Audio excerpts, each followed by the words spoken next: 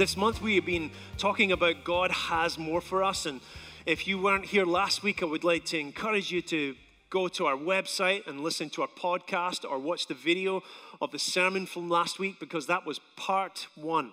And part one was starting this whole thing of God has more for us, and it was really focusing on the concept of who God was, or who God is to us, because everything that we understand about the has more for us is predicated on who God is. If we can't understand who God is, then we'll never really understand what more there is for us. If anything, understanding who God is dictates the way that we respond to him, and it dictates what we expect from him as well. So if we think that he is a grumpy God, that he is a tight God, that he is a punishing type of God, then we will act in a certain way towards him. But if we think that he's a generous and an exuberant type of God, then we'll act in a completely different type of way.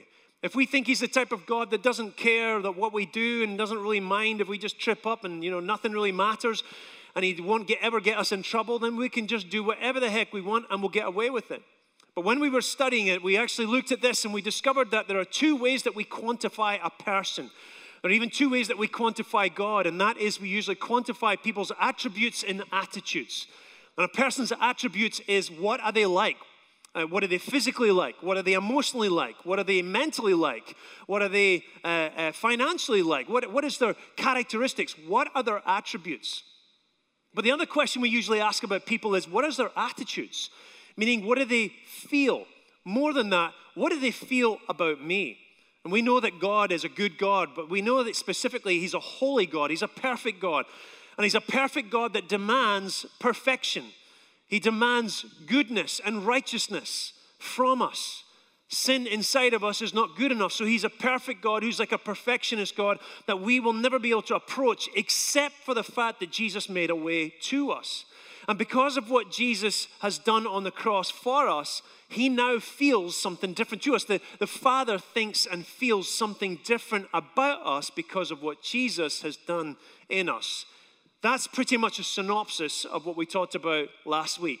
So today what I want to do is I want to finish off that sentence of God has more for us. And I want to go through the rest of that sentence and peel back each of those words. And as Pastor Aslan said, she already pointed out that I like to try and get into the nitty-gritty of tiny little words and then start peeling them back. That's just the way I am. So I'm going to go through these words one by one in order to try and help us understand how God actually has for us. And of course, the first word in that sentence for us after the word God is has. God has more for us. So if I was going to ask you a question, does God have more for us? You would say yes. Is there anyone here that would say no? Okay, because no one said no, then I'm going to assume that everyone here is on the same page that God has more for us. We're all agreed that God definitely has more for us. But when we're looking at the word has, the next question that comes in my mind is, when is that? When is that has happening? Is it the past? Is it the present? Is it the future? Is this sentence talking about something that just happened in the past? Or is it talking about something that happens way in the future? Well, for me, it actually is all three of these things. I'm going to look at them quickly one by one. The first one is the past. How did God have more for us in the past? Well, we know that he had more for us because it says that whilst we were still sinners, Christ died for us, is what it says in the scripture. It basically means that even before I did anything wrong, God decided to make a way for us because he knew there was no way we could make a way ourselves to God the Father, because we're imperfect and he is perfect. And so therefore, he has given us more. He has given us something good in the past. And in Romans 5:8, it says that Christ died for us before we even needed him. So does God have more for us in the present? The answer is yes, he does have something for us in the present.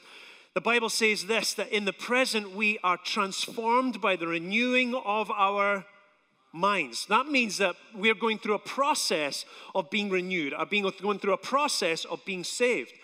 Many people will say, I remember when I was saved. I was saved when I was 12 years old, or I was saved when I was 20 years old. And it's a past event. But really what we should say is, I remember when I started being saved. I remember when I started going through a process.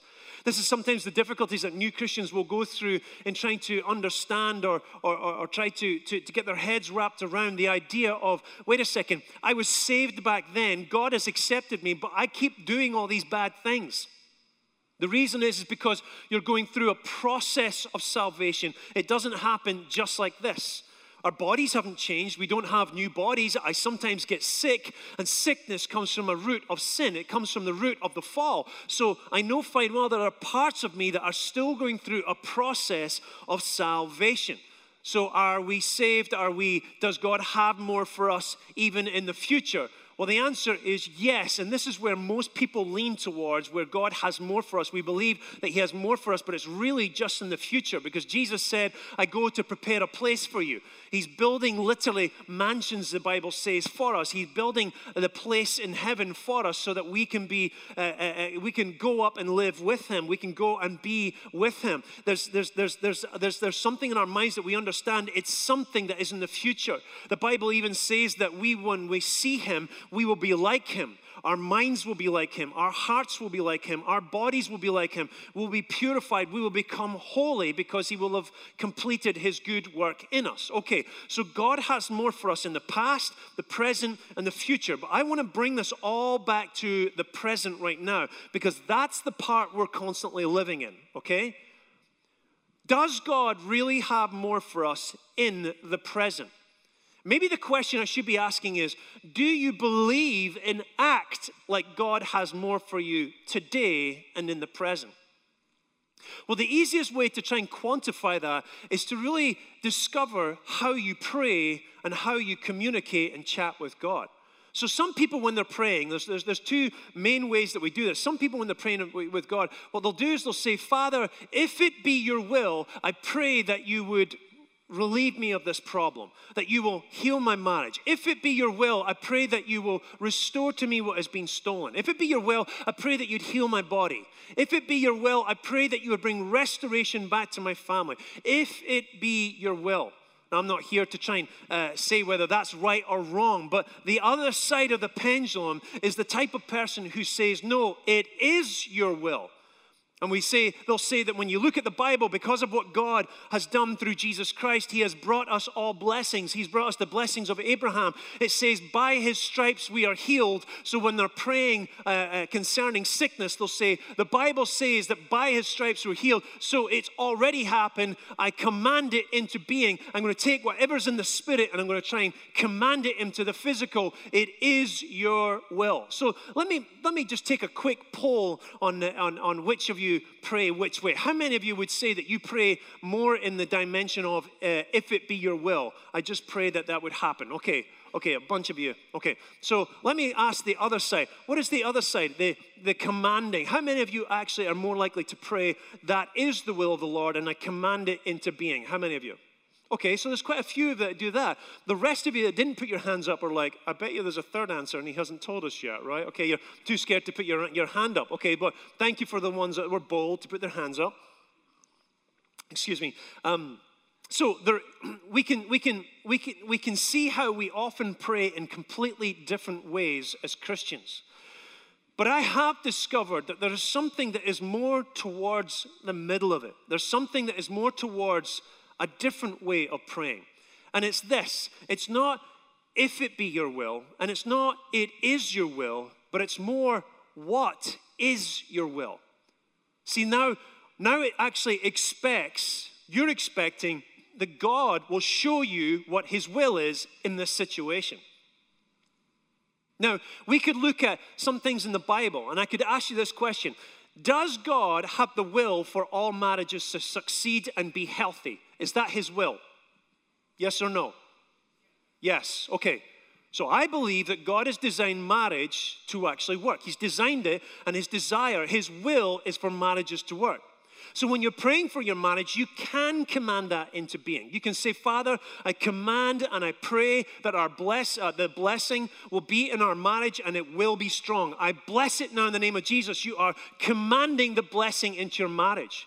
But there are often times where you could say, does God want everybody to be healed all the time? Does God want you, let me ask you this question. Does God want you to be a millionaire? Okay, we've got one guy who's like, yes, I absolutely believe that, right? Other people are like, maybe, I hope so. I just really hope so he will. The problem is, the evidence in the Bible is I don't have anything that proves that, yes, I have to be a millionaire. There's nothing that says that you have to be a millionaire. There's no quantification for that. But it doesn't mean that God hasn't designed that some of you will become millionaires. Some of you are like, I hope that's me. I hope he's pointing at me right now. But some of you will not be quantified as millionaires. So the question is, what does God want? We know for sure there are some things we can be sure on. He wants this. We don't have to beg him for it or say, if it's your will. We can command it into being because it's true. But there are other things that we just don't know. In fact, I discovered this when my son was born, and forgive me if you've heard this story before, but this is just how I learned it. And when my son was born, he had a deformed kidney, and one of his kidneys wasn't working properly, and he used to have a lot of urine infections and bladder infections and difficulties with processing things through his kidney. And it caused us a lot of stress as a family, and I used to worry about him. And at night when he was sleeping, I would just go in and I would pray for him, and I'd say, Father, please, please, please just heal his body. Please heal his kidney. And I was begging God to some degree. And I'm not saying that that's wrong, but I was basically saying, if it be your will, please, if it be your will, because it hadn't come to pass yet. And I felt God impressed on me one night and said, can you trust that I will and have already healed his kidney without you knowing whether it's true or not? And I said, yes, I think I can. And so I changed the way that I started to pray for him. And I said, Father, I thank you that you are going to look after my son.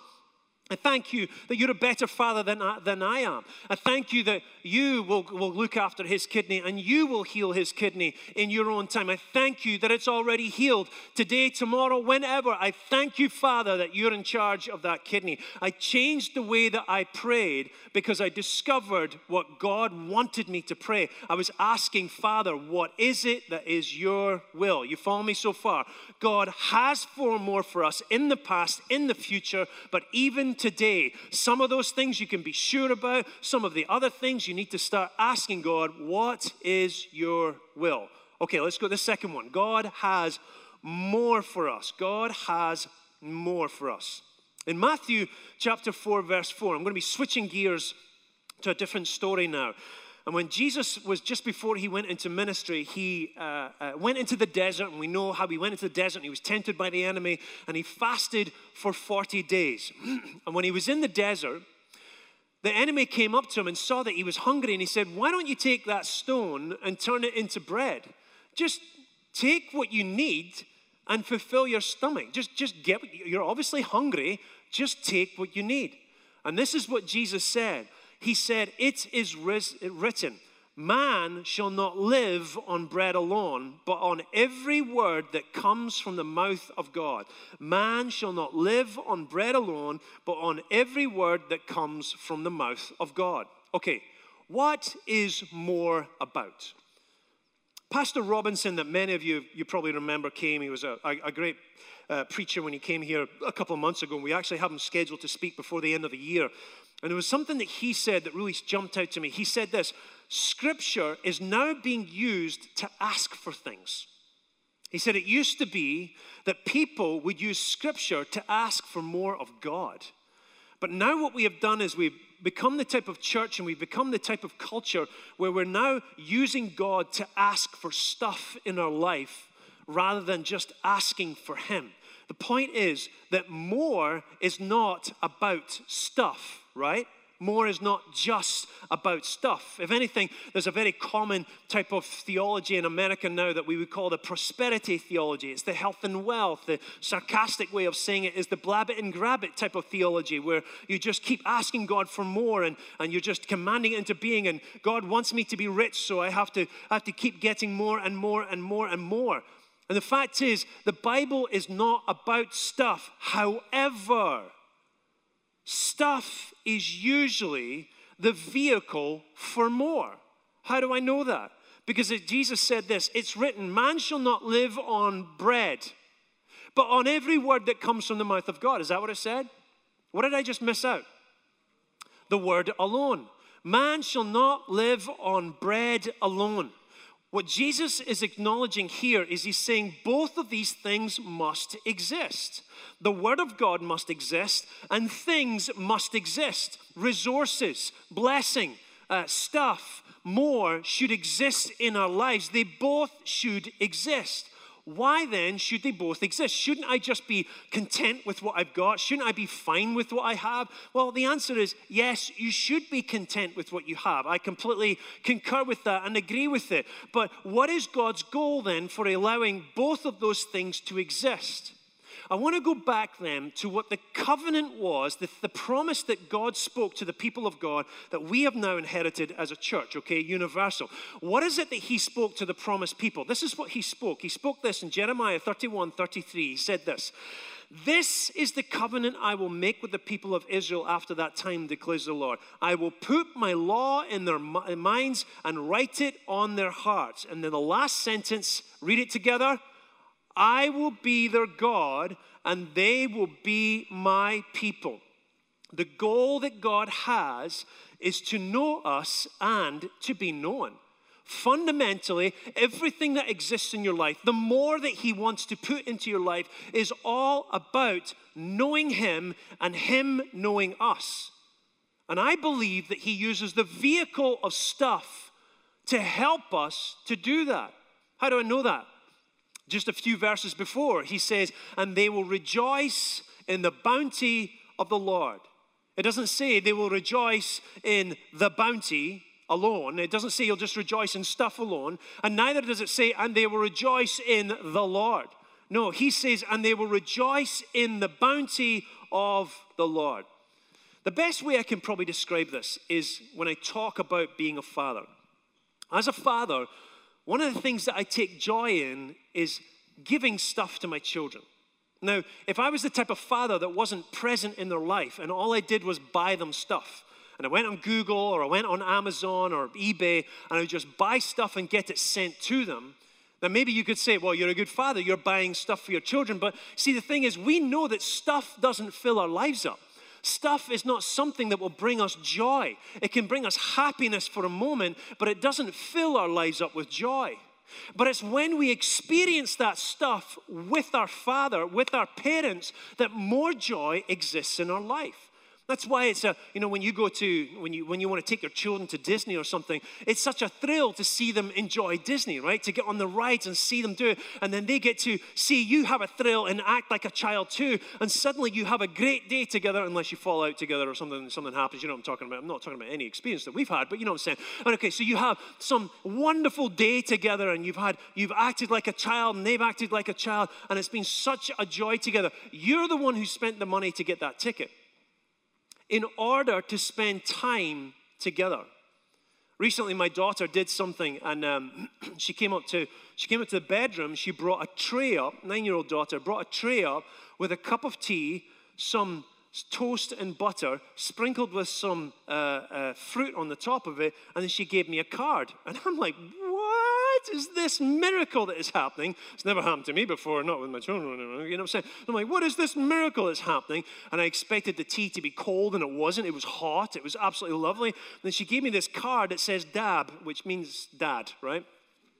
And on the inside, it goes, "I love you, Dad." And then it has an emoji of a kiss on it, with a wink going, which I thought, what does that mean? Okay, anyway, so she gave me an emoji with a kiss or winking and a kiss, and it has a little heart on it. And you're like, oh, that's just so special, right? It's just so lovely. Now, if I was the type of God that some of you believe in, I would have said to her, wait, that's my tea. That's my water, my tea bag, my cup, my electricity that I paid for, my kettle that you used to boil that water. That's my bread, my toaster, my butter. The pen that you used is even mine. The paper you used is even mine. Whoa. If you really want to say thanks to me, I need to make sure that you can say thanks to me without giving you any stuff. You should be able to say thank you to me by yourself, on yourself, and I'll just exist myself over here. And when you're ready to come and worship me and come and tell me how much you love me, then you can come and bring whatever you have come up with, and then I'll accept that gift. What a beep, beep, beep type of father I would be, right? What type of father would that be? My joy is in that she used the things that I have already given to her, the things that are already lying around. She is using the resources that have already been provided to her. And more than that, the type of father I want to be is I want to say, if that's how you show your love, then I want to go buy you an easel. I want to get you a paint pot. I want to get you paintbrushes. I want to get you some boards that you can paint on it, because I've discovered the things that she's good at. I've discovered the joy that is in her. I've discovered the way that she manifests her love and shows her love to me and to other people. Why wouldn't I want to give her more? Why wouldn't I want to increase the resources in her life? Because that's the way she's connecting with other people. Now, if she took the stuff that I had and she just decided to write down all the complaints in life. Here's my complaints in life. I complain about how much money I make. I complain that I just don't like going to school. I complain that I don't have enough clothes. I complain that people don't like me. I complain that when I look in the mirror, I don't like myself. I complain. Imagine the complaints if she had wrote them on a piece of paper. How do you think I would feel about her? How do you think I would feel about wanting to resource her with more? Well, now that you've written that list out, let me give you more. Why? Because she's not using the stuff to spend time with me. She's not using the stuff to love other people. She's only using the stuff to be about herself. Do you see that God wants to give us more? But listen, here's the problem I believe. When I reject more from God, I stop him from showing more of himself to me. Whatever God wants to give you, you have to trust that he is a good God. And if he wants to give you more, then trust that it's not because he's demanding and commanding that you have to do more. It's simply because he wants to show himself more to you. And the more revelation you have of him, the more you start to understand him, the more confidence and boldness you will grow in. Let's go to the last one, number 3. God has more for who? For us. God has more for us. Who is this more for? Who's it for? Who is us? Is it just us in this room? Is it anyone that goes to church? Is it anyone who has not done bad things, at least in the last week? Is it anyone that didn't argue with their wife as they were driving all the way over here? Is it anyone who is good enough? Is it anyone in the world that hasn't even confessed Christ as Lord? Is it for anyone? Who is the us for? I'll tell you who the us is. The us is anyone who will act like his child. The anyone is anyone who will act like his child. Let me explain this. In the Bible, there are 4 words for the word love, 4 Greek words interpreted to describe what love is. But there are 2 main words that are used for the love of God. The interesting thing is, in the Bible, there are 35,000 scriptures in the Bible, and there's only 35 times it says the love of God, right? The love of God. Now, there are 2 types of loves that are described in the Bible. The first one is this. It's called agape. That is what we would call action love. It's basically mercy or charity. There is no emotion in it whatsoever.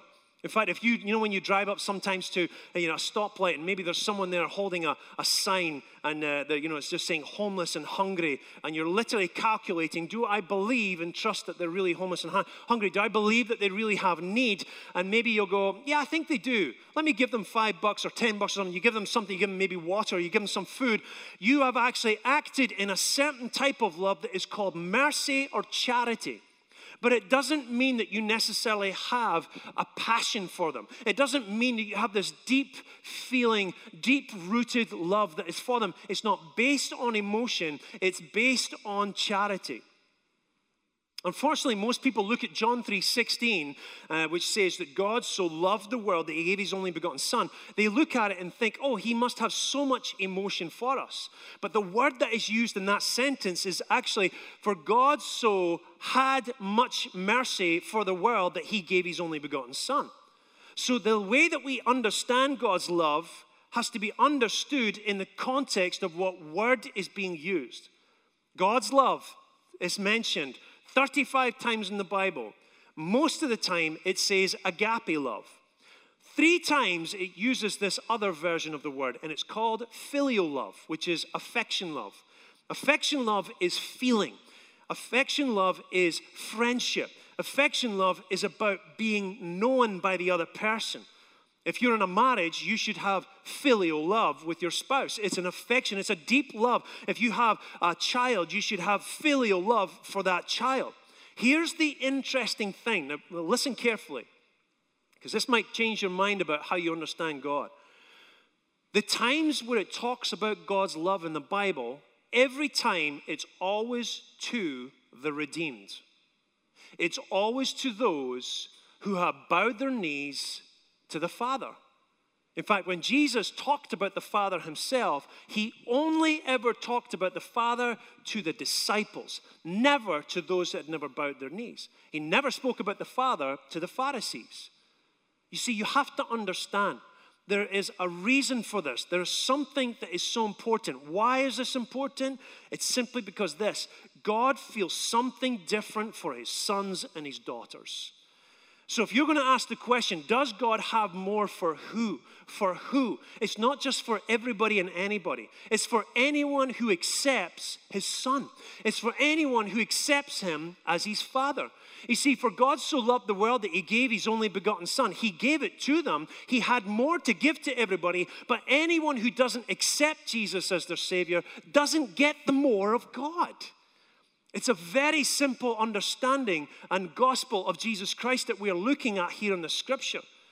Now, that doesn't mean we should just go, well, it's tough on them, that they don't get anything because they don't accept Christ. No, he still wants us to go out and capture those people, but at the same time, the ones that he has more for is you if you're a son or a daughter. And it's not predicated on how spiritual you are and how good you are and how much sin that you don't have in your life. It's simply predicated on this. It's for those who act like the children. Now, when your children are around you, do you want to have them act selfish? Do you want them to act just for their own accord? Do you want them to be angry? Do you want them to be bitter? Or do you want your children to act unselfishly? To act in such a way that they love their siblings, that they love their parents? If that's what we want for our children, how much more does God want for us? Do you see what I'm saying? Even Jesus said this, that a bad father knows how to give his children good gifts. How much more does our heavenly Father know how to give us good gifts? So when we're looking at this, God has more for us. I hope through this whole study, you'll have seen that God, your Father, who is a good Father, wants way more than you could ever understand. But there is one thing I believe that stops us from receiving more, and it's this. It's what you believe. Why? Because you may say that you believe God is a good God. You may say that you believe that he has more for you. But if you act like it's not true, then that's what you truly believe. You can only receive what you act out. And whatever you act out is what you believe. So if you act in such a way that you think that nothing greater will come to you, then it's true. God is not your father. Or let me put it like this. God might be your father, but you're not acting like a son or a daughter. You have to trust that God wants to give you more. But start using whatever he has given you to love him back and to love the people that are around you.